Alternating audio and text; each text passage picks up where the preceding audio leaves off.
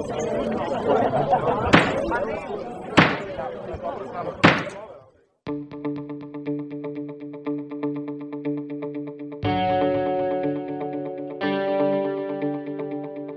everyone, and welcome to another special edition of the Albany Law School podcast. I'm Ben Myers, Assistant Director for Communications and Marketing here at Albany Law School. On this edition, we're dropping in on a presentation recorded on April 7th, Crisis Lawyering, Effective Legal Advocacy in Emergency Situations. And this was presented by the student chapters of the American Constitution Society at American University, Washington College of Law, the George Washington University Law School, Albany Law School, the American Constitution Society, DC Lawyer Chapter, and the National American Constitutional Society. And this is a virtual discussion about the new book, Crisis Lawyering, Effective Legal Advocacy in Emergency Situations. We'll get to that in just a second. As always, make sure to check albanylaw.edu/coronavirus for all of our COVID-19 updates. Also start checking in on our commencement page. You can check your albanylaw.edu emails for the link to that about everything for commencement coming up here in a couple of weeks. If you need to stay up to date on the day-to-day operations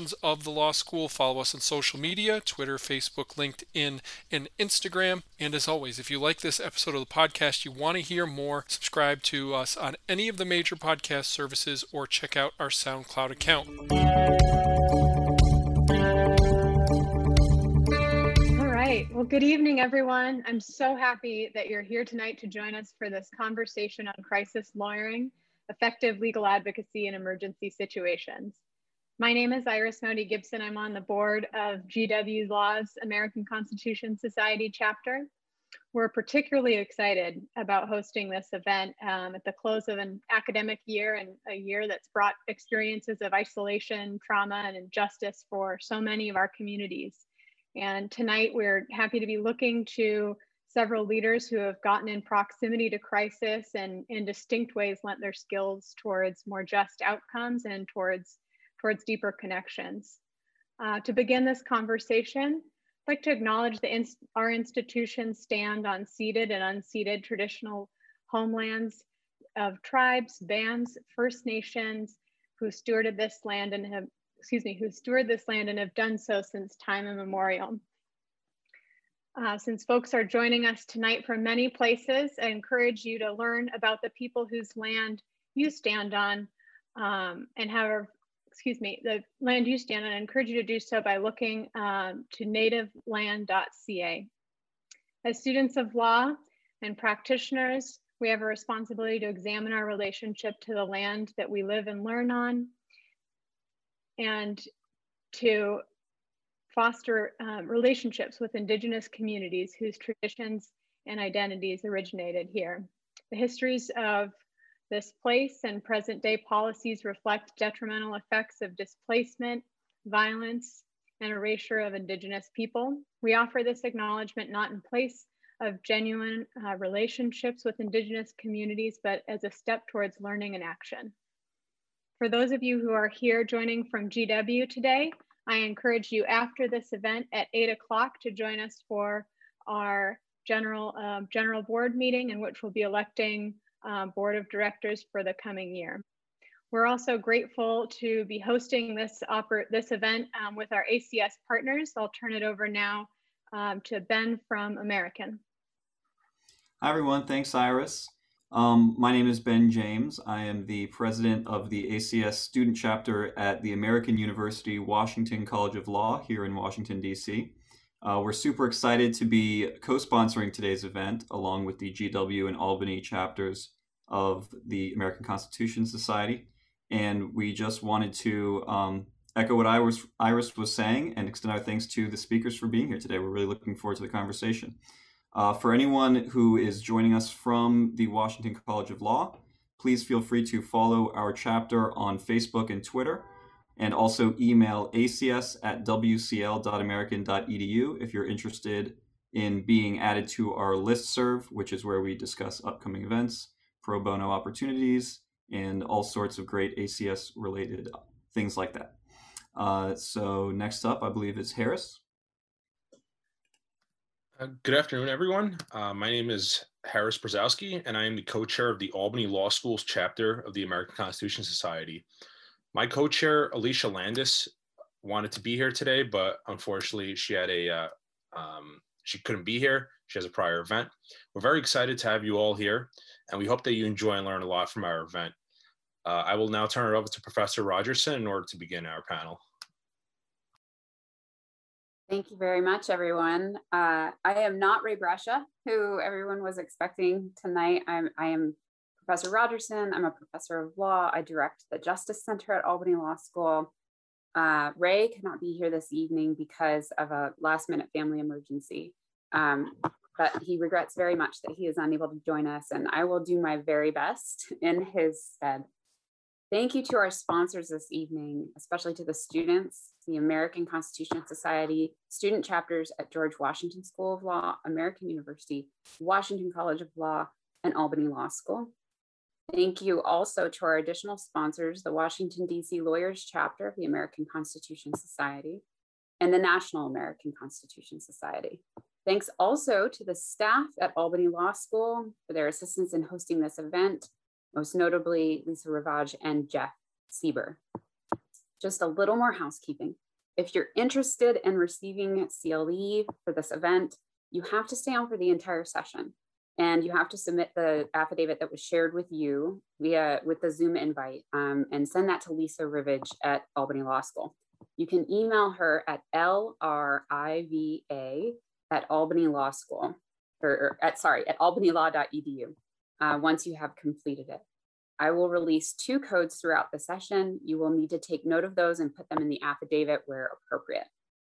You must fill out the form in its entirety to receive the CLE credit. Albany Law is accredited to issue CLE for New York State only, but most states' CLE boards will recognize our CLE. We can't make that guarantee, but submit the affidavit and Lisa and our team will do their best to get it turned around to you. In a moment, I'll introduce the other speakers who are also contributors to the Crisis Lawyering book, which I happen to have a copy of right here. But let me tell you a little bit about this cherished volume. Crisis Lawyering is a compilation of first-person accounts of lawyers, as well as law students who took on crisis situations on behalf of their clients. It tells of their experiences, their victories, their defeats, and tries to extrapolate some lessons learned from those experiences so that you all, whether you're practicing now or intend to practice in the very near future, can learn from those experiences, learn from our mistakes.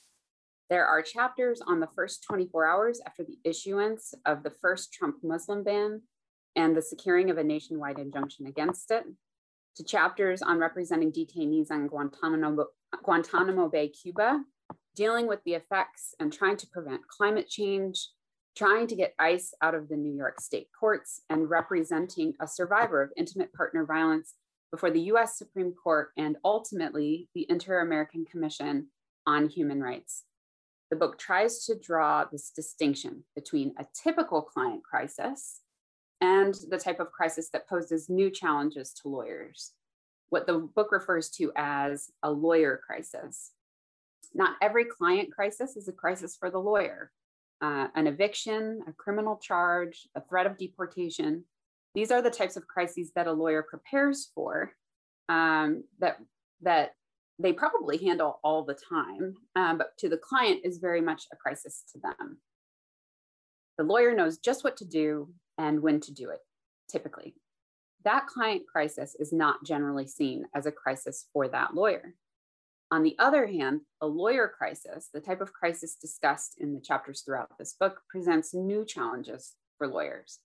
Factual situation is uncertain, the law unclear, and they must often respond in an extremely accelerated time frame. These are the types of lawyers' crises you can read about in the book and the type we'll hear more about today. Indeed, today, we've got 3 of the contributors, including myself. Our full bios are up in the materials that you received when you signed up, and we won't go through reading those today, but quickly, the first person we'll hear from is Christy Lopez, a professor from practice at Georgetown Law School, and one of the primary authors of the Department of Justice's Ferguson Report. She will talk about her chapter, which deals with her experiences doing that work. Next is Richard Pinner, who is the Associate General Counsel at the Local Initiative Support Corporation, or LISC. He will talk about his experiences first as a law student working to address the emerging homelessness crisis in New York City in the 1980s. Finally, as I said, I teach at Albany Law, and I'll share my thoughts on my experience representing immigrants in detention locally in a place that they weren't supposed to be. We plan to have a dialogue here amongst the panelists, and then we'll have a Q&A toward the end, co-moderated by our student hosts. So please put your questions in the chat box, and we will do our best to get to as many of them as we can. All right, so let's begin. We'll kick it off with a conversation about the types of crises that y'all have faced in your respective practice areas and an assessment of the similarities and differences between them. So Christy, your chapter talks about your role in writing the Ferguson report, and you set up this tension between an acute crisis and a chronic crisis, which I think is a really important way to kick this off. And I'm sure you've been watching the Derek Chauvin trial. Tell us how this acute/chronic crisis framework played out for you in the work that you did in Ferguson. Thank you so much for having me here today, and thank you everyone for attending. It was interesting to hear you talk, Sarah, about the how the client's crisis isn't your crisis, because when I was at the DOJ, when the client is your boss, the United States, the client's crisis is your crisis, and it can be quite challenging. And the way that I came to think, and the way I try to describe it in the chapter of the book that I drafted, is that when it comes to policing crises, it's useful to think of them as crises. One is the acute crises. It's the terrible, usually shooting, death caused by an officer that has set a city alight, and things are very tense. The factual situation is uncertain, as you noted. There is intense scrutiny. There is great pressure to get things done and get them done right, and what right is often in dispute. That acute crisis, however, takes place against a backdrop of a much more chronic crisis of policing in America. And the more I came to understand the complexity of that crisis and how much of that crisis is caused by things that are entirely outside the purview of the Department of Justice and its pattern or practice authority, the more I tried to adjust the way I approach these cases. In the work I was doing with the Civil Rights Division, our job was to go in, and we did often, not always, but often go in after there was an acute crisis in places like Ferguson, Baltimore, Chicago. And we would try to do our work in the midst of that acute crisis. But our work was really to address the chronic crisis, at least in part. Our work was to try to address not that crisis, not that particular act or its outcomes or its effect, but to address its underlying root causes. We were authorized under the statute we were enforcing to determine whether there was a pattern or practice of misconduct, and then to seek to bring a civil suit, negotiate a consent decree, whatever it took to try to correct that. It became very clear to me that the authority we were given, which was to ensure that police officers are policing in accordance with the law, would only go so far to correcting the policing crisis. And so what I learned from that was to do my part, try to do the best that I could to put structures in place that would ensure that police were policing in accord with the law. And I think there's real importance in that, both because you vindicate people's rights and because you are able to prevent harm in the future. But I also tried to, instill among my teammates and to create a culture in which we're also creating space for the others who would continue to do this work after we left. And by others, I mean community groups, I mean activists, I mean judges, I mean whomever was going to be around to continue to do this work that would often be much more expansive than just the work of ensuring that policing was happening lawfully. And I'm happy to talk more a little later about how we would go about doing that and what lessons I found helpful. in making sure that we were doing our work in a way that was supporting that broader work. Excellent. And I think this acute versus chronic frame also is set up nicely in using different language. And at the beginning of Richard, your chapter, you were just a law student. I should say there's no such thing, it's just a law student.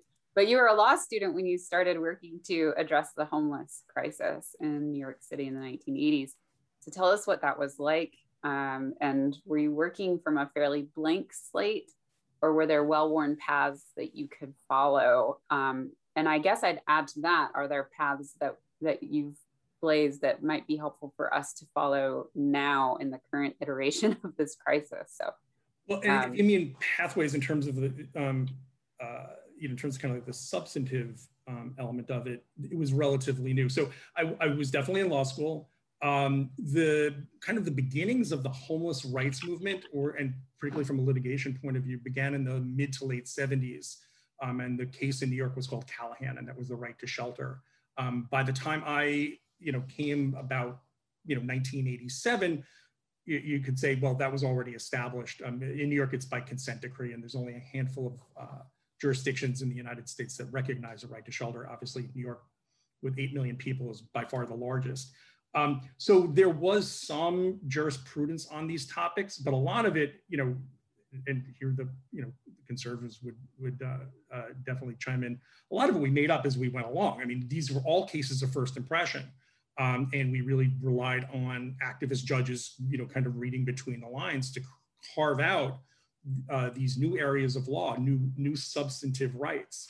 I will say that one of the things that I think is, important, the difference between a kind of acute and chronic, it's an acute problem to the person who's sleeping on the street. The problem is the answer isn't acute. You can't immediately kind of snap your fingers and say, this is the solution, this is how we solve the problem. Putting aside, even if you could get a court to order it immediately, people can't build this stuff. You can't change these systems overnight. And that was, kind of the toggling back and forth of, identifying these hugely traumatic, crises for people, and doing your best to move fast, but fast can take years. And I think it's interesting, for those of you who read my bio, I now work at an organization that funds and, among other things, low-income housing. That stuff takes years to build. And it's still, this is still an ongoing thing. So there's that whole tension between, here's a tremendous problem, somebody is sleeping on the streets, and how do you solve the problem for them? How do you prevent it for people going forward? And how do you build, a robust housing system that makes this no longer a problem? And those are all very, very different timeframes. I will say one thing that occurred to me, every time you talk about something, you think, hey, I should have put that in the chapter. But there are people who used to come into the office when I worked at the Coalition for the Homeless, and you would try to find them shelter. You would try to find them temporary housing. You would try to help them, however you could. And that was, you can't just say, we don't do that. We only do impact litigation. It's very hard, kind of from a moral point of view to say, I'm representing you, but not really. And that was how we handled that, particular element of it. And that also, to be honest, and it's kind of getting ahead of myself, that's what made it worthwhile. I think it's very easy to kind of lose track of being in the middle and not touching things and not seeing things.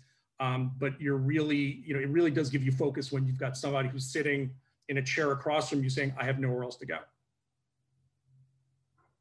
Definitely. That actually kind of, I'll add in my 2 bits as we go along, but I will try not to hog the mic too much, because I also am getting a lot of airtime in the surprise moderation. But I did want to sort of respond to that, because one of the things that happened, and this sort of blends into the next question, in our particular crisis, ours was, I would call it a situational crisis, because what had happened was the students, law students have the best ideas. Y'all have all of the best moments of my career as a law professor have started with a student idea. And a student alerted me to the fact that our local county jail was detaining immigrants under a contract with the Federal Marshal Service, actually, that ICE, Immigration Customs Enforcement, sort of rode along on. And we started, I guess, 8 years ago now, based on a student tip, to start interviewing these individuals who found themselves in a county jail who were actually under the custody of the federal government. And to see if there was anything that could be done either with regard to typically the minor violation that landed them there, or if they were temporarily there as a transfer from the federal system.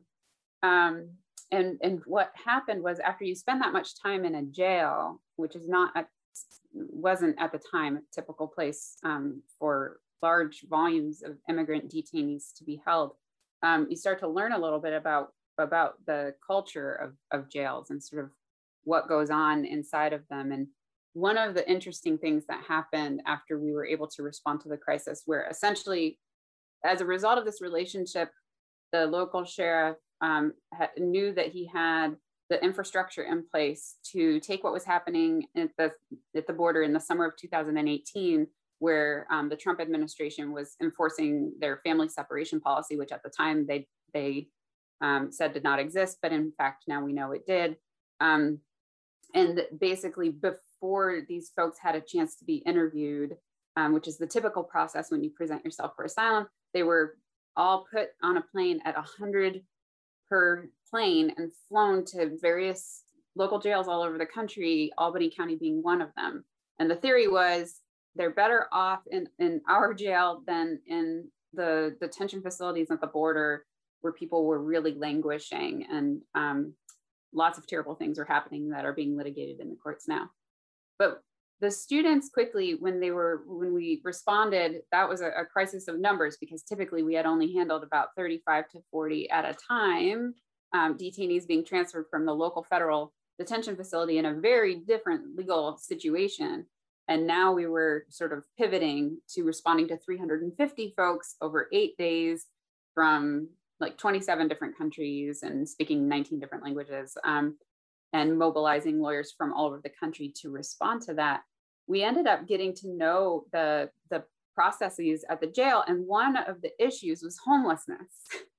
So we started encountering all these other issues, that people who were reentering were not finding stable shelter, and then ending up committing some sort of, engaging in some sort of crime in order to survive, and then landing back in the jail again. And so one of the interesting lessons from this particular experience was that we broadened the scope of our work with the sheriff, and he had this idea to take a part of the local county jail that had not been used because they had such many progressive programs to reduce recidivism, tear out the bars, turn them in for scrap, use the money from the scrap to turn them into a homeless facility that also had wraparound services for addiction recovery, counseling.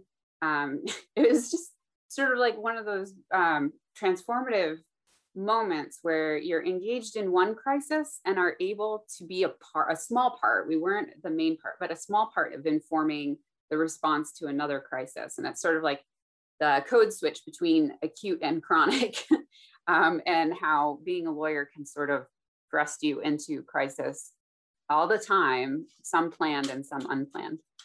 I want to just pause here for a moment to read the first CLE code, and I'll hold it up as well. It's crisis and the number 1, crisis 1. We can't put these in the chat for obvious reasons, so write it down now. And we'll move on to the next question, which is, as I alluded to, lessons in the midst of crisis. So the nation at any given moment faces several crises, but this is a particularly, I guess, to borrow the term, acute moment of several concentric circles of crises. We have the pandemic, a racial justice crisis, and the crisis of democracy and the rule of law. So how have your experiences in handling your discrete crises, if there is such a thing, inform how the legal profession addresses these current, I don't want to say larger, because part of what you've addressed is part and parcel of these crises, right? Help us understand, where do we go? What do we do? Maybe Christy, that's for you. You can kick us off. Okay. So I had a difficult time disaggregating my role as a lawyer in this crisis work from my role as a government lawyer. I do think it's a little bit odd or different. And I could be wrong about that, but I'm only saying that to say that I'm not sure how universal my lessons are. I think in some respects they are, but in some respects they may not be. You know, one of the things I thought was really important is the value added that a career employee can provide in these crises. And there's been a lot of talk over the deep state. And there was definitely, you know, one of the things I realized after going through leading many of the investigations in different cities in these practice cases, there was a lot of turnover at the political level. And so what was my third, fourth, fifth, eighth, 10th case or whatever, it was often the first case, the first crisis that the political level was dealing with. And they were, you know, they were not used to it. They were not used to the pressure from all sides. They were not used to the intense scrutiny. They didn't know they often did not know the issues that we were dealing with as well. And so I realized that part of my job was to manage their crisis. And that meant a few things. One was to ensure that in addressing the immediate crisis, I was attentive to and tried to get them to be attentive to this deeper crisis and try to ensure that our immediate response didn't undermine the broader, deeper work. And that could be anything from a particular position we were taking, making sure that, thinking about how that might impact other cases, the work that I knew was being done by community groups and community members and making sure that we were not undermining that. And I think really importantly, given where I was doing this work from, making sure they remembered that we were in DOJ, but we were in the Civil Rights Division of DOJ. And that was not without its compromises, but I definitely tried to push that as much as I could. A lot of the people we were reporting to, most of the people we were reporting to were not in the Civil Rights Division, had other concerns. They were representing people in ICE. They were representing DEA and FBI components with guns. And they had a very different set of interests that we did in the Civil Rights Division. And I really tried to get people to be clear that we were on the side of the Constitution, we were on the side of civil rights, and that gave us an obligation that did not always comport with the interests of other parts of the department. And we were going to have to do our best to align that, given it was all one client, the United States.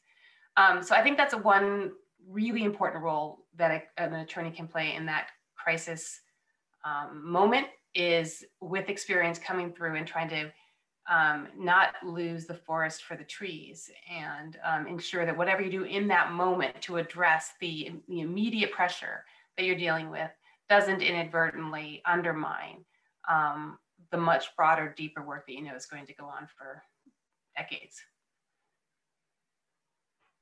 That is such a tricky landscape to navigate. Yes.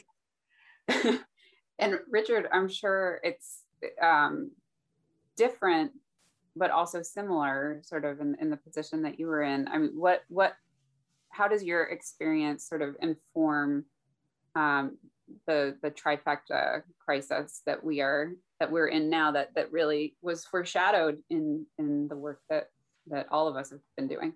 Well, I mean, I think the tools are the same ones. I mean, there's the ability to go into court, there's media, there's reports, there's grassroots lobbying. Those things exist basically, in every situation. How you prioritize them is kind of what the trick is, depending on what the situation is. If somebody, is being deported, the first thing you think of, you don't think of is like, hey, let's do a grassroots campaign. Your first thing you think of is going to court and get a restraining order. So it really does depend on what the situation is, but the elements are the same. And I think that was a really important lesson to learn. And I think the other thing I learned from it is most lawyers don't do that. Most lawyers basically say, I'm a litigator. I go into court, I don't talk to the press, or I don't know anything about grassroots campaigning. I don't know anything about lobbying. I don't know anything about how to do a newsletter. there are all these elements that really are not just litigatory, they're non-litigatory and persuasive. And I think people just need to kind of keep an eye on all these tools that you have to be able to deal with them. But you have to look at every situation differently and try to, reorder them or rejigger them depending on what, is confronting you. You can't, there's something, that's an absolute emergency. You can't sit around, hypothesizing how to deal with it. You need to move quick. And you're always better off moving fast and then trying to refigure it out later. I think, it's kind of like the corollary. I think a lot of people also sometimes will sit on their hands trying to figure out the perfect answer to something versus you got to get a move on. And I think I learned that a lot, from dealing with homeless folks who, again, they didn't know where the next meal was coming from. They didn't know where they were sleeping that night. And they didn't want you to sitting there talking about, theories of housing. They wanted you to do something then and there. We can talk about the other stuff later. And the crisis that we're in now, it's the same, it's all the same elements, even though the subject matter is different. Great. Yeah, I taught a systemic advocacy class today to my clinic students, and we talked about all these overlapping circles, right? There's the lawyer as lobbyist, the lawyer as communications director, the lawyer as grassroots organizer. And in these types, it's very hard to determine, especially when you care so much about the subject matter, which all of us do, to remember to cabin your skills around these different roles, right? How did you, this wasn't a planned question, but I'm deeply curious. How did you navigate, deciding when this was an issue where you could identify as a movement lawyer, if you ever have identified as such, versus, I guess in the DOJ, your role is fairly well defined, but I think what you're talking about in terms of the Civil Rights Bureau, right? What sort of flexibility was there for you to make certain choices around how to approach the crisis from the multiple hats that we wear as lawyers in the world? For me? Sure. Well, you mentioned DOJ, so I think I didn't find it particularly easy, but I also don't think that I found it as difficult as some might think. And maybe I'm just fooling myself, but I think it helps that I was never particularly ambitious. And I'm not really averse to conflict or have a strong need to have tons of friends. And so I was able to just sort of do what and this sounds really terrible, self-aggrandizing. I don't mean it this way, but I just sort of tried to do what I thought was right, and that was not easy, or it wasn't always right that you weren't always clear you're making the right decision. But I tried to just recognize that we had a limited role to play, that I couldn't change all policing or fix everything for everybody through this, and I was going to do my job, but I was just going to try to understand the other work that was being done and try to not conflict with that where I didn't have to. And that basically, I annoyed everybody all the time, both internally and externally. Movement attorneys would be very unhappy with me. Well, why are you doing this? And my bosses and some of my colleagues at DOJ would be like, well, why are you doing that? And, I think over time, I gained the confidence to feel like to believe that I was doing the right thing. And I always try to sort of keep some principles in mind for why I was doing things a certain way that try to keep me, I think, kind of on an even keel. But I had to reject the idea. I'm not a movement lawyer. I'm not, a DOJ political. I am a civil rights attorney trying to address the issue of systemic police misconduct and problematic policing in this country. And so I just really, I think it really does actually just help if you can be committed to the principle of the thing. And one of my good friends, Lisa Dugard, said to me once that I follow a mantra that she follows, and I think she's right, although I didn't realize it until she said it, which is you don't fall in love with your solution, you fall in love with solving the problem. And I think if you can kind of take that approach, like this is a problem we need to solve. I've got one part of the solution and I may change my mind or that's going to change, but there's a lot of people who are working on this and we need to be really open and support everybody with their different solutions trying to solve this problem. And I think that's the closest I can get to sort of a unifying principle to whatever it was I was trying to do. I love that. So yeah, that's wonderful advice. And I see so many of my students on here. So I'm you guys are very lucky. It sort of reminded me of lessons that I learned in my experience too, because literally the day before I got the call that, exploring this idea of providing access to counsel to people that would otherwise be stuck in inhumane conditions at the border. I was working with grassroots movements to set up a meeting with the sheriff to ask him to shut down the operations at the facilities with regard to undocumented immigrants. We were about to work with several grassroots movements to see if he would be open to publicly declaring that he would no longer house immigrants in his facility. But then when this happened, I had to do a quick about face within 24 hours to the same grassroots folks and say, look, here from a legal perspective, here's the trade-off right now. And maybe, possibly in the long run, we can get to where we want to be if we handle this moment and this crisis the right way.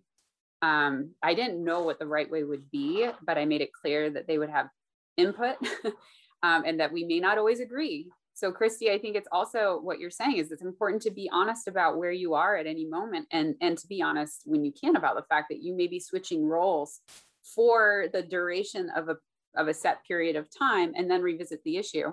Wouldn't you know it, there are no more immigrants being detained at the Albany County Jail absent a warrant, which is never really issued. So it's like one of those situations. And we were able also to get local police to the county police to agree to make a statement that ICE was not welcome in the local courthouses before it was a law. So, being honest can lead to an expansion of opportunities for you to advocate, even if you're limiting your role in a certain scenario in order to get the job done. But I know Richard probably has more to add to this from his perspective. Yeah, I mean, I think there are two things that kind of just occurred to me. One is we oftentimes some of the better advocates that we had on our side were agency attorneys who were working within the governmental organizations that we were suing. I mean, part of it was they were politically sympathetic. I mean, they weren't going to undermine their client, but they could certainly operate within their agencies to make a case to their bosses about how to settle, how to look at something, how to come out looking better than getting clobbered in court. It was a fairly complicated, kind of tap dance, because you can't ask somebody to, not, advocate for their client, but there were folks that were more sympathetic than others. And I think that was, very helpful. And we knew who they were, and we could, appeal to their, better senses as humans and try to, exploit's the wrong word, try to use that to our advantage. And again, they also recognize that losing cases consistently and then fighting everything didn't make as much sense as, trying to come up with something that was acceptable to everybody, and that could be implemented. Similar to that, oftentimes, people that were not necessarily our natural allies, if you explained it to them, you would get them on your side. So for example, a lot of the litigation I worked on were people being dumped out of psychiatric hospitals without a place to go or not being admitted, if they needed care and treatment because there wasn't enough space.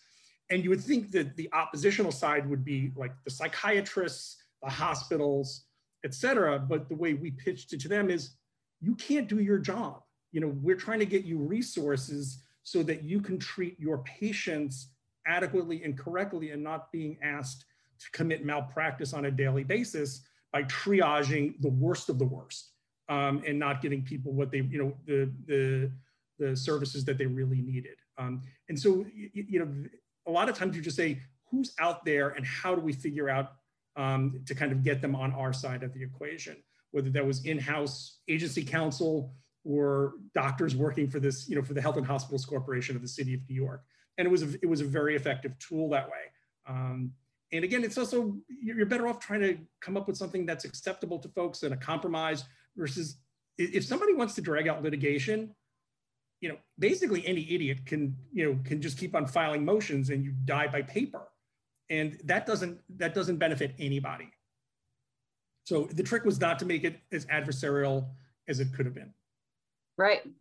Yeah, so that resonates as well. I think a lot of this has to do with team building, which both of you are speaking to as well. And with other lawyers, with potentially even lawyers who may be traditionally opposed to you. And then I hate that we have this term non-lawyers. It's like there's lawyers and then there's everybody else, which really centers us in a really weird way. But people who don't identify as lawyers, but who have skills and talents to bring to the problem, right? Like Christy said, fallen in love with solving the problem. And some of the best problem solvers that we had on our team included, semi-retired engineers who were just really good with data because we had a bottleneck of data. You can imagine increasing a jail population by 350 people in 8 days creates a bottleneck of data for us to manage from a project management standpoint. And so engineers saved the day. And you never know, untraditional allies. We also ended up getting a lot more information from our local sheriff's office than we could ever negotiate or obtain from the Department of Homeland Security. Just in terms of responding. Yeah. I would add something to what you just said, triggered something in my mind, which is there's a tendency among lawyers and litigators in particular to think, hey, I can master this in 10 hours. Give me the New York Times and I'll read a couple of stories and I got this. And that's not true. I think like one of the more important parts to me is knowing what you don't know. And a lot of times you find out the answers by relying on people who are not litigators. The skill that a lawyer can bring oftentimes is, kind of synthesizing the information, being able to present it in a way that's understandable to other folks. I have one colleague who said, the only thing I learned in law school is how to analogize and how to distinguish. I mean, that was it. And it's a little simplified, but it's not totally untrue. And then you sometimes need statisticians, historians, engineers to kind of help round out what you have, in your arsenal of information. And again, I think I used to fight with the lawyers at the large law firms who were co-counsel, and they would never give in. And this is not knocking large law firms, but there's this tendency to think, I can figure this out on just a handful of hours. And I used to say, you've done this for 24 hours. I've done this for 2.5 years. And that was me being an obnoxious, 24-year-old. But there are some elements of that where it's hard to go through law school and work in law firms and not have the kind of confidence of, I know I've never done products liability cases in the Northern District of Ohio, but I got to learn it by tomorrow, and so I'm going to say that I got it. That's just an element I think that's a little too pervasive, and it was harmful in these cases where people thought they understood it when it was a little more complicated than that. Yeah, go for it. Well, point, and it raises so many things. Let's see if I can organize these. But I definitely knew more when I was 25 than I do now about the things that I do every day. In my own mind, I felt like I knew 90% of what there was to know. And now I'm like, oh, I know maybe 20% of what there is to know. And I think in particular, going from city to city, we would go into these whole new communities. And I'd be like, oh, I've done a police case. I know what this is like. And you very quickly learn that you have no idea what it's like. And the biggest thing you can do wrong is to assume that the problem here is like the problem last place, and the community here is like the community.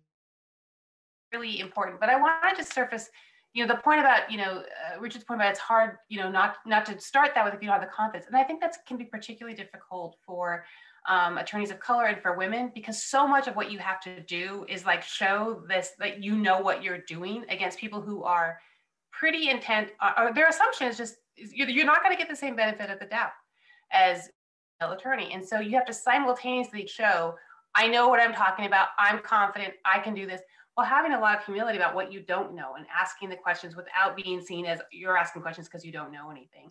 And that can be a very tricky thing to navigate, especially at the beginning when you really don't have the confidence that you're trying to convey, right? So I I just want to make sure it's a really important skill to develop, but I don't want to underestimate how difficult it is for anyone to develop, and especially for some cohorts to develop. But once you do, it can be so powerful, and also still tricky. People expect lawyers to be jerks, basically, right? Especially if you're a litigator.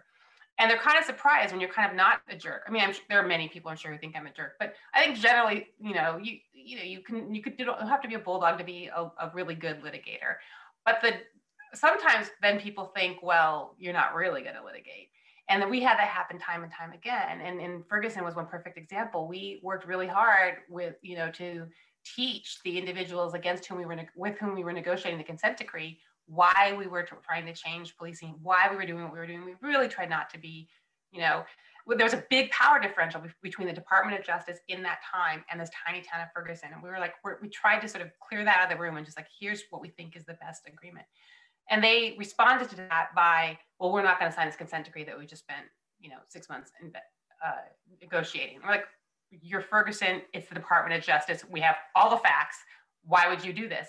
And I'm pretty convinced it was in part because they were like, oh, they're nice people. I'm like, this is not, we built our case. And so that's part of it as well. You have to always be, you have to not be unnecessarily obstreperous, but always be building your case so that you are ready at the drop of the hat. You've got your facts, you've got everything, and you can file suit. You have to be proceeding on those two tracks at the same time. And that's particularly difficult during a crisis because you really don't have time to even do one of those things, but you cannot let one of them drop. You have to do both things. And I truly hope that this is prompting a lot of questions in my mind. And you have a pretty unique opportunity here to pick my co-panelists' brains, so to speak. So definitely add your questions to the chat as they come up, because we'll be able to organize them and address them towards the end. But this leads me to our next structured question, which is, what recommendations do you have for lawyers or law students? And this question is particularly tricky, I think, but who want to crisis-proof their current or future practice to the extent that they're able. And maybe someone wants to tackle the premise of that question. But Richard, do you want to take this one first? Only because you just drafted me. I will give Ray credit for saying to the extent they were able. I think this is really hard. I mean, and I'm going to butcher the quote, but it was Rumsfeld. What is it? There's knowns, unknowns, and unknown unknowns. You can only guess what's coming next, and you can do that with some degree of 50-50. I think if you'd gone back 15 months ago and said, what would happen if there's this sickness that goes around and everybody's working from home and 500,000 people are dead, and by the way, everybody stops paying rent, right? Or a lot of people stop paying rent. I work in housing. We are the largest syndicator of tax credits that build low-income housing in the United States. The way the buildings continue to operate are people pay rent. If people stop paying rent, you can't pay for electricity and heat, even for buildings that are locked in as low income. That is a major crisis that that we could never have anticipated. When you not to get into the details, but if you run numbers, you do like a 7% loss on revenue. Nobody does a 40% loss on revenue. That's been unheard of in American society. I mean, nobody goes back to say, okay, the flu epidemic of 1919. So there's just some stuff you could not, you could not really anticipate. At the end of the day, you look and say, hey, these are the tools we've got, right? It's a fixed set of things. It's almost like, property rights. Nobody can invent new things. We can extend the loan out. We can try to, cut the interest rates. We can lend you more money if we have the capital. So there's this, we have these tools that exist, and we just try to use them as best as possible. But it really was, there was no way anybody could have anticipated this particular thing. Or, go back more than a decade, Hurricane Katrina, that wiped out more units of housing than the organization I work for had done in the previous 40 years. So, you start to look at some of these numbers, you start to look at how these things play themselves out. And, you know, crises oftentimes are of magnitudes that far exceed anything that you've ever seen before. And I think that's really hard. You start to guess as to what works the best and cross your fingers. Christy, which is not a really specific answer, but I think that, you know, I think that's why it's so problematic. Yeah, I think accepting the fact that you can't, that there's a certain level of preparation that's just not possible, and preparing for that is a thing. So or if you're an immigration lawyer and all of a sudden Donald Trump is your president and they find ways that were devilish to make life impossible for people, again, their presidents have been more pro-immigration than others. Nobody kind of took the scorched earth policy approach, you know, of the last 4 years. And, you know, I'm sure it's not an area of expertise of mine, but I'm sure that there were folks that were just going, what do we do? We've never come across, you know, Stephen Miller as the devil. There was nothing that, it was almost like he would try to find ways to torture people. And how do you handle a situation like that? It's a magnitude that's different than anything that came before it. Yeah, I've been practicing immigration law for 20 years, ever since my clinic experience in law school. My first case was an asylum case from the Republic of Congo, with pretty horrific facts. And 20 years couldn't have prepared me for what happened in the last 4. And it was really amazing how many lessons we learned as immigration lawyers in the last 4 years, and how we've come together and have been, you know, again, not centering ourselves, but centering our clients and sort of how best to serve them, and breaking down silos in order to do that work. And it's something that I hope every crisis we emerge from with sort of new allies in some of the same old fights. Because I can tell you now that New York is mobilizing to receive folks from the migrant protection protocols, I always remember them as migrant persecution protocols.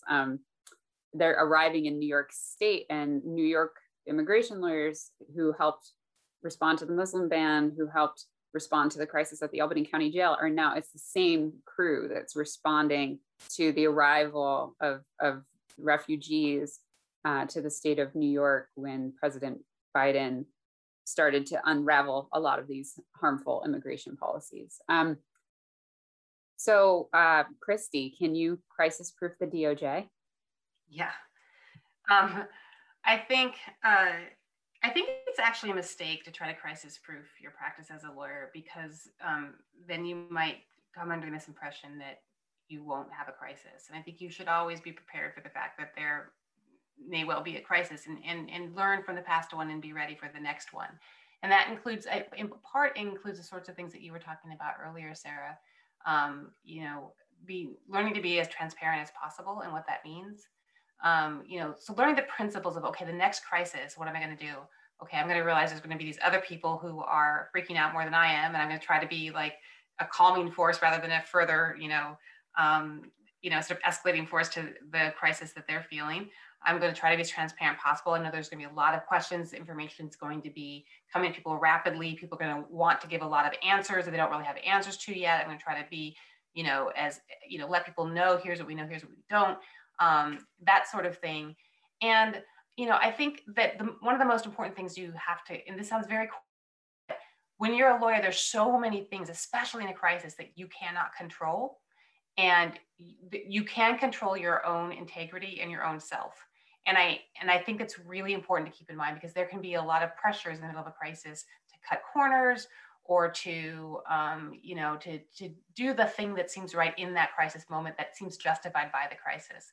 I mean, it doesn't have to be anything big, but just try to do the thing that try to keep in mind that the one thing you can control is your own actions in that space, and do the best that you can do.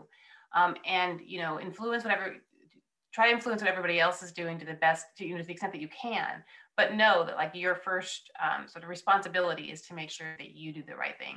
And I think that actually, in a weird way, kind of takes some of the pressure off. You don't have to solve everything for everybody. You have to do this one thing, and it can save you a lot of heartache in the long run. Excellent. So we are up against our next code word for those of you following along at home. It's opportunity 2. Opportunity with the number 2. So you can write that down. This actually is blending nicely into our next question. It's almost like Ray planned it that way. But just thinking a little bit more deeper on this question of crisis proofing, it does sort of start with habits and best practices to be able to be calm in the moment, to be able to think clear enough to know what is the right thing.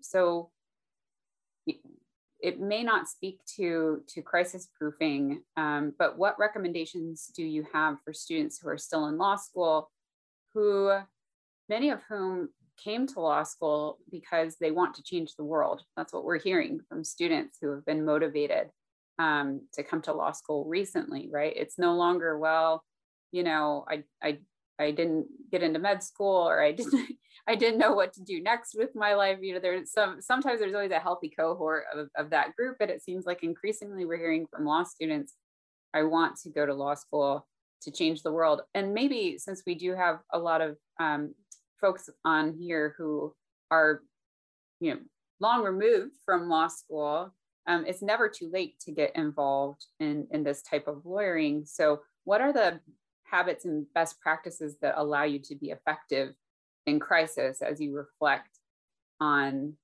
your time before the crisis, during, and after? And what advice do you have for either students or people who are considering a turn toward maybe some pro bono work in crisis lawyering or an entire career shift? And I'll throw that to either one of you, whoever wants to go first. Well, I'm not on mute, so I'll go first. I told Ray that we were emailing back and forth that the thing that kept me calm was getting much better at the crossword puzzle.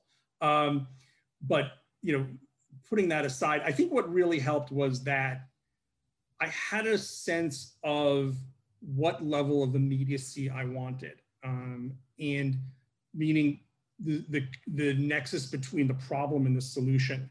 And then, and I only found that out kind of like by trial and error. I always tell people, try something big, you know, try something policy-wise, and try something small, like representing individuals, and see which one you like. And, you know, I think that I found that very helpful. As I mentioned before, we had people who came into the office, and whoever opened the door helped that person. So I did, you know, we called it, you know, kind of guerrilla social work, GUERILLA. And that was really helpful to deal with, you know, to know that I could help somebody at that moment, but I also could work on the long-term solution to the problem.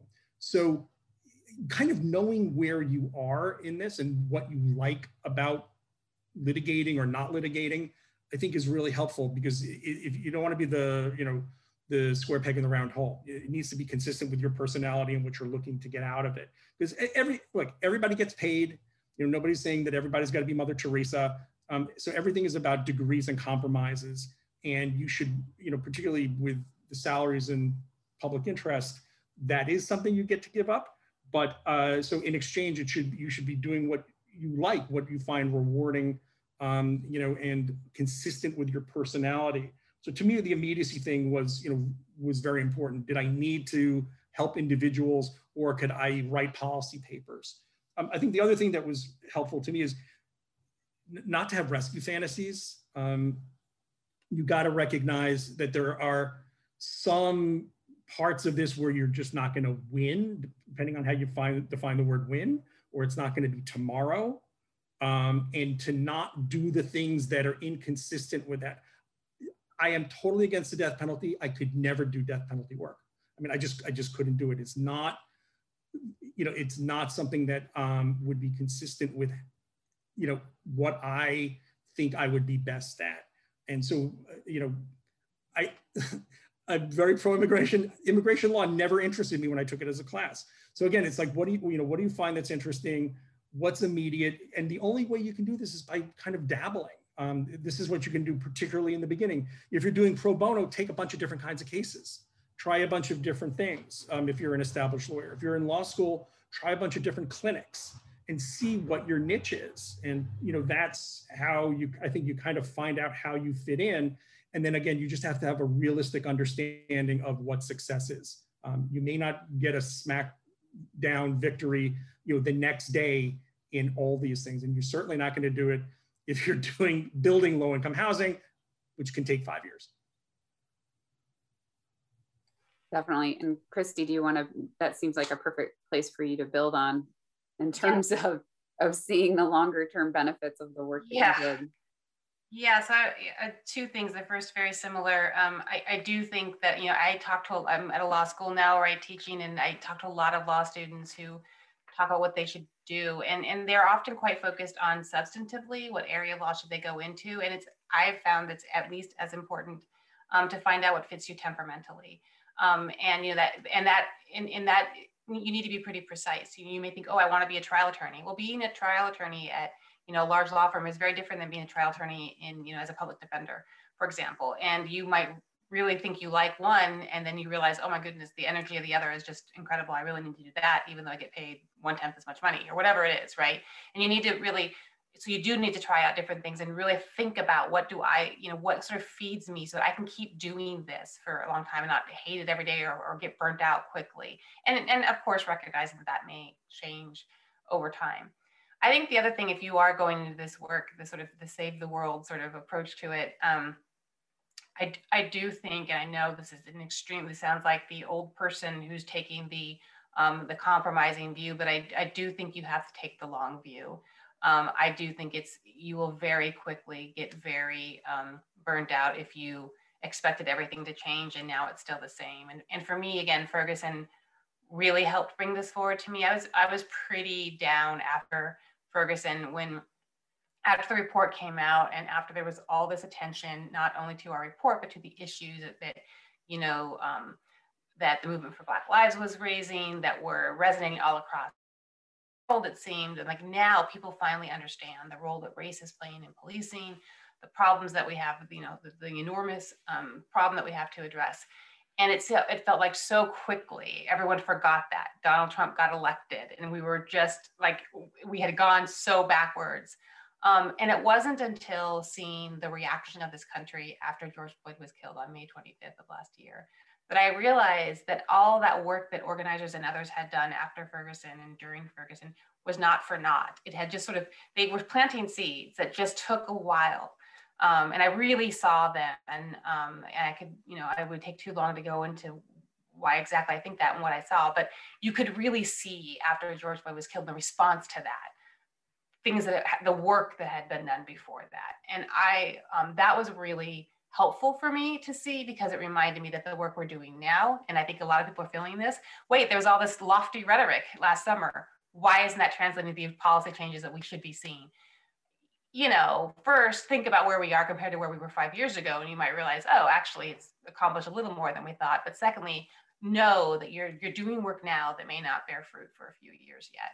And I have found that helpful in helping me stay motivated to do this work. And I don't think I'm fooling myself. I think there's some there. No, I think that's absolutely right. And it was sort of the similar thing we definitely did. I remember the first meeting that we sat down with the sheriff and his staff inside the jail in a conference room inside, and we brought everybody in, all of the whole team that we had assembled, representatives from all the different nonprofits and the firms who were rallying with us. And we had all manner of ideas, from yoga and arts and crafts and and different things. I think glitter was mentioned at one point, and one of the corrections officers just looked at us like, do you know where you are? And what was amazing too, though, was that a lot of us learned that some of the reforms, I should say that differently, that some of us were not aware of some of the hyper local reforms that were happening in terms of our own backyard, and sort of taking a new look at the carceral system and really trying to reduce recidivism, bring the numbers down. I had been working with this particular sheriff's department, as I said, for 6 years before this crisis hit. And I honestly thought his office was like there in the jail, and didn't realize it was like this tons of stuff that was under the sheriff's office umbrella, everything from homelessness to now like COVID response. They're handling vaccinations and really opened wide up the possibility for students. And in the middle of this, and this is why I love these student stories, although I have an impatient animal, hold on. Working during COVID. So I had a student who had put together, and during an internship with Prisoners Legal Services, her vision, she was pursuing a JD and had also received an MSW. And so she, Master's in Social Work. So she was really focused on reentry and had this idea for a program which is now called New Beginnings, but where basically it's the only jail outside of New York City where when folks are checked into the county jail, they receive a caseworker at booking as opposed to at release. So from the moment they step foot in the jail, there's already a team that's figuring out housing and employment and addiction recovery and any manner of things. She sent it to me, and I just on a whim forwarded it along to the sheriff thinking, maybe this might come in handy. Wouldn't you know it, he loved it. She's now employed there full time. And this is not a student that I would ever imagine would be drawing a paycheck from a police department. I'll just put it that way.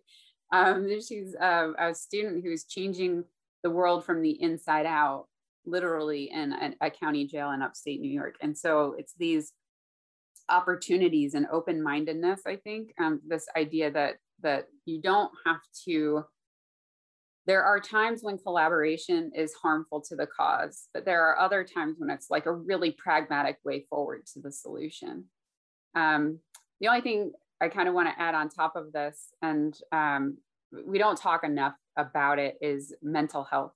And I know that law schools are getting better about talking about this. The bench and bar is getting better at talking about this, but we lost a lot of colleagues and friends who were immigration lawyers over the last several years, sort of a disproportionate number because of the stress involved. And so I guess another tip is that I would add is that I teach my students, it's a matter of professional responsibility. I model it for them.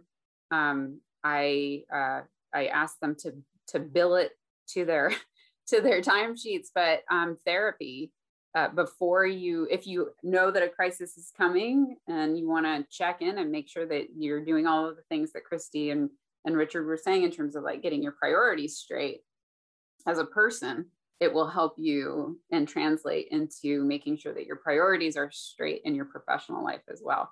And so I teach it as a matter of professional responsibility, both before the crisis and after the crisis, when you're processing what just happened and your role in it and all of the things that happen to other people that you care about in the process. It's a lot to navigate. And so, especially if you have insurance, I give 2 thumbs up to making sure that you are checking in with mental health providers to make sure that you can do the work for the long haul. So we're gonna open up to questions, and this is where I send it back to the students. I know that the students likely have questions. It looks like our chat has been very quiet, but I want people to not be shy. And if it's a question that you want to ask, but you don't want everyone to see, you can private message. You just take that little drop-down box in the chat and switch it to my name or Jeff Sieber's name. Jeff with a G, we're the co-hosts, and we can ask those questions without attribution if you'd like. So with that, I'll hand it back to Ben. Yeah, thank you. So not seeing any questions in the chat yet. I actually came up with a couple just myself that I was hoping might get the ball rolling a little bit. So again, just to follow up on Sarah's point, if anyone has questions, please put them in the chat and we'll get around to them soon. But following up on the discussion of mental health, and I'm very glad you brought that up. I know Mr. Pinner mentioned that crossword puzzles were something that he used to sort of decompress while dealing with these crises. I'm wondering if any of you three had other similar just decompressing tips that you used throughout dealing with these crises, and even to do with like scheduling your day, eating, sleeping. I think a lot of law students here are maybe worried about that point. I would say any advice that I would give would be terrible, because I was probably the worst role model. I worked and went to school at the same time and probably way overdid it. I just work better that way. And, you know, I can unwind fairly easily. So, you know, CrossWord Puzzle wasn't totally facetious. TV and naps also really help, but that's just, I think knowing yourself and knowing what it takes for each person to be able to cope is the most important thing. And whether that's something you can figure out on your own or through a licensed professional, that's the trick. And so I don't think there's any one way. And my advice, like I said, my advice would be terrible. I'm not the role model on this, except I did graduate and I did work. So I did manage to thread that needle, but I would not, no one on this conference, Zoom conference, should follow what I did. Yeah, I'm a big fan of crossword puzzles as well. I was really mad when the New York Times made you purchase the app separately. They used to be free, and now it costs like $6 to do crosswords puzzles. And for whatever reason, that was like deeply painful to me. And it shouldn't be. So maybe I should talk to my therapist about it.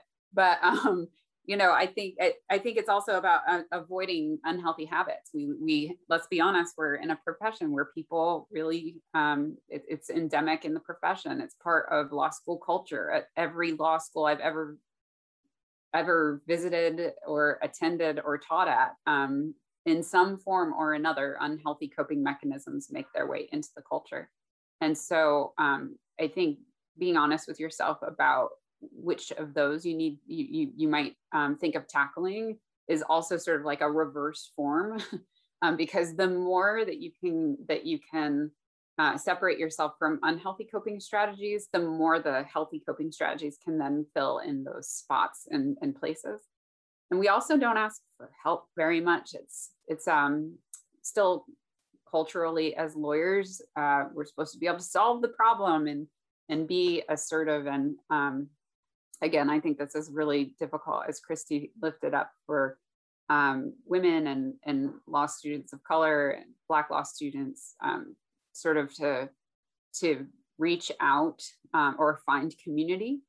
And so I have sort of a separate crisis community that people that I know who have been in these situations before, and like replace crisis with anything else, to find people who are similarly situated and have similar struggles, and not be afraid to create a safe space to talk to each other about how to navigate it, because it doesn't need to be diagnosable in order for you to reach out for help. But I wouldn't be afraid of trying something with the idea that there could be a downside to it. I mean, I think it's worth, if this is something that interests you, you try it. I actually found working and going to school at the same time easier than doing one or another. I found that litigating, these kinds of cases really helped me understand the books better. There's one thing to talk about a preliminary injunction, or pronounce it. There's another thing to actually file one, and so you know what it looks like. You understand. The neatest thing to me was when we were reading. I was reading the New York practice book, and one of the cases I worked on was in the book, and that was kind of neat. But it also made it a lot easier to understand. So again, I wouldn't just shy away from trying to maybe overextend yourself a bit, but the trick is to know yourself. There's a difference between overextending and running yourself into the ground, where you end up not knowing what's up and what's down. So I think, again, you have to kind of know yourself, and also have your friends keep an eye out on you and talk to people, and not just sit in a room and isolate yourself. And so I think it's doable, but it is tricky. Yeah, thanks. Those are all good points. Professor Lopez, did you have thoughts on that one? Just a couple, just to add one obvious one I don't think I heard anyone say, is that we always talk about exercise as a coping mechanism. And of course, that's really, really useful and important. I think one problem that lawyers sometimes have is that we tend to be such overachievers that we like, oh, well, if, I can't just go for a walk, I have to go for a 5-mile run, or I can't just, go to the gym for 20 minutes. If I don't have time to go for an hour and a half, I shouldn't go at all. And I think you need to kind of break yourself from that and just be like, anything you can do if you're, especially in the middle of a crisis, you may not have time for that, but just remember, anything you can do will help clear your head. And the other thing I think is just to sort of building on the point that other people are making, to find that sort of hobby with people who are outside your crisis world that will, or your lawyer world, your work, that may help you remember that there is a way to live your life where you don't work 24/7. I think when you're in a crisis, you can get used to working 24/7 and you forget what does one do when one is not working for 20 years? Like, what do I do? I guess I'll, write an article, or I'll, take out another case. Well, no, there's actually this thing called work-life balance, and it's kind of important. And so I think one way to sort of force yourself to do that is to develop other hobby. For me, it was ultimate Frisbee, of all things, which was especially odd because I never played any organized sports really growing up. And then during my clerkship, I discovered ultimate Frisbee, and that created for me a whole community. It's great because it's like no referees, it's sort of self-officiated, so it goes against all the rules of lawyering. But whatever it is, it might be pottery, it might be, whatever it is, just find the thing that gives you a cohort of people that helps you, just do stuff when you're not at work. And remember that there's other people doing other things who think about other ways of looking at the world than all the people you've been surrounding yourself with. I think that can be really healthy. Yeah, I had team members who actually kicked me out of Slack in week 6 of our crisis, and everybody kicked me out. Nobody would answer my text messages. They said, you have the next 24 hours off. You have to trust that we have this under control. And it was like very disorienting, but lovely. And so making sure that you're looking out for friends like that, that's a really great way to show up for your friends, is to tell them they're not allowed to work for 24 hours. Yeah, those are all great tips. Thank you so much. Sort of going back to a topic that we spoke about a little bit earlier in the discussion tonight, or Professor Lopez, you spoke about sort of the moment after the crisis hits and how people tend to sort of freak out, and there might not be so much organizational clarity on whose role is what and who should be saying what. I'm wondering if any of you 3 panelists have anecdotes or stories to share about common mistakes that people tend to make right when the crisis hits. Because I know there tends to be a period of panic right when an acute crisis hits, I guess you would call it. So are there any sort of lessons that young attorneys or law students can take from those sort of stories where things went worse than they should have?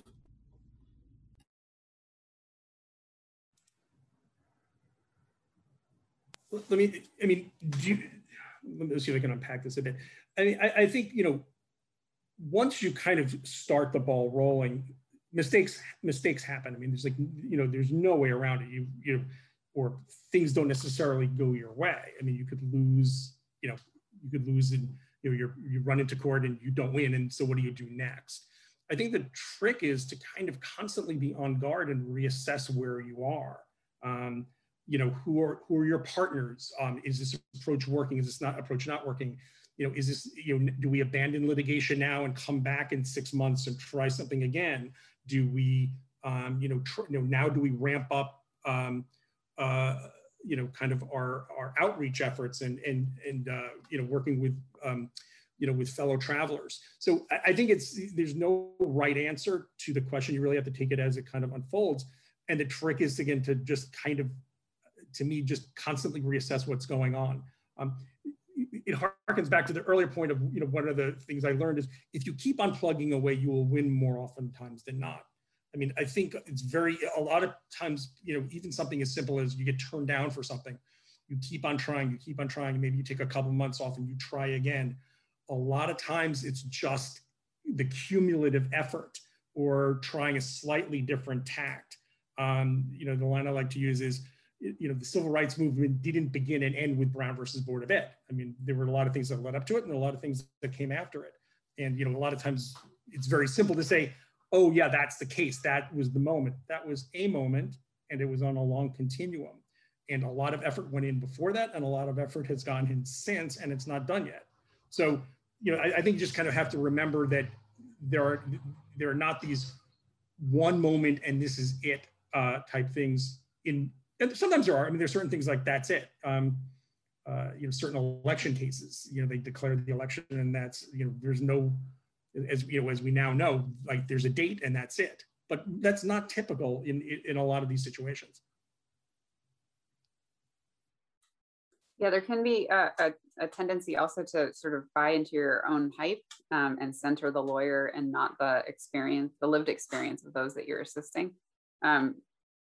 Naturally, in these situations, when it's especially when it's a situational crisis that the press becomes aware of, I think some people have a tendency to think, any press is good press, and that's not necessarily true. You have to think strategically about the intervention of media and public attention on the case that you're handling. Sometimes it's forced on you. There's no way to get out from under the guise of the press at the Department of Justice responding to a crisis in Ferguson.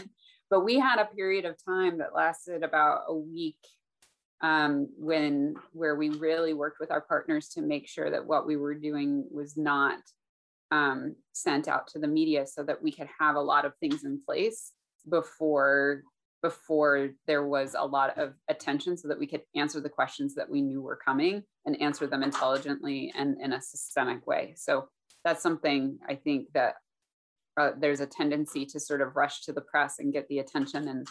And in some cases that's perfect in terms of what the client needs in that moment, but that should be the thought. Like, will this help our client or not?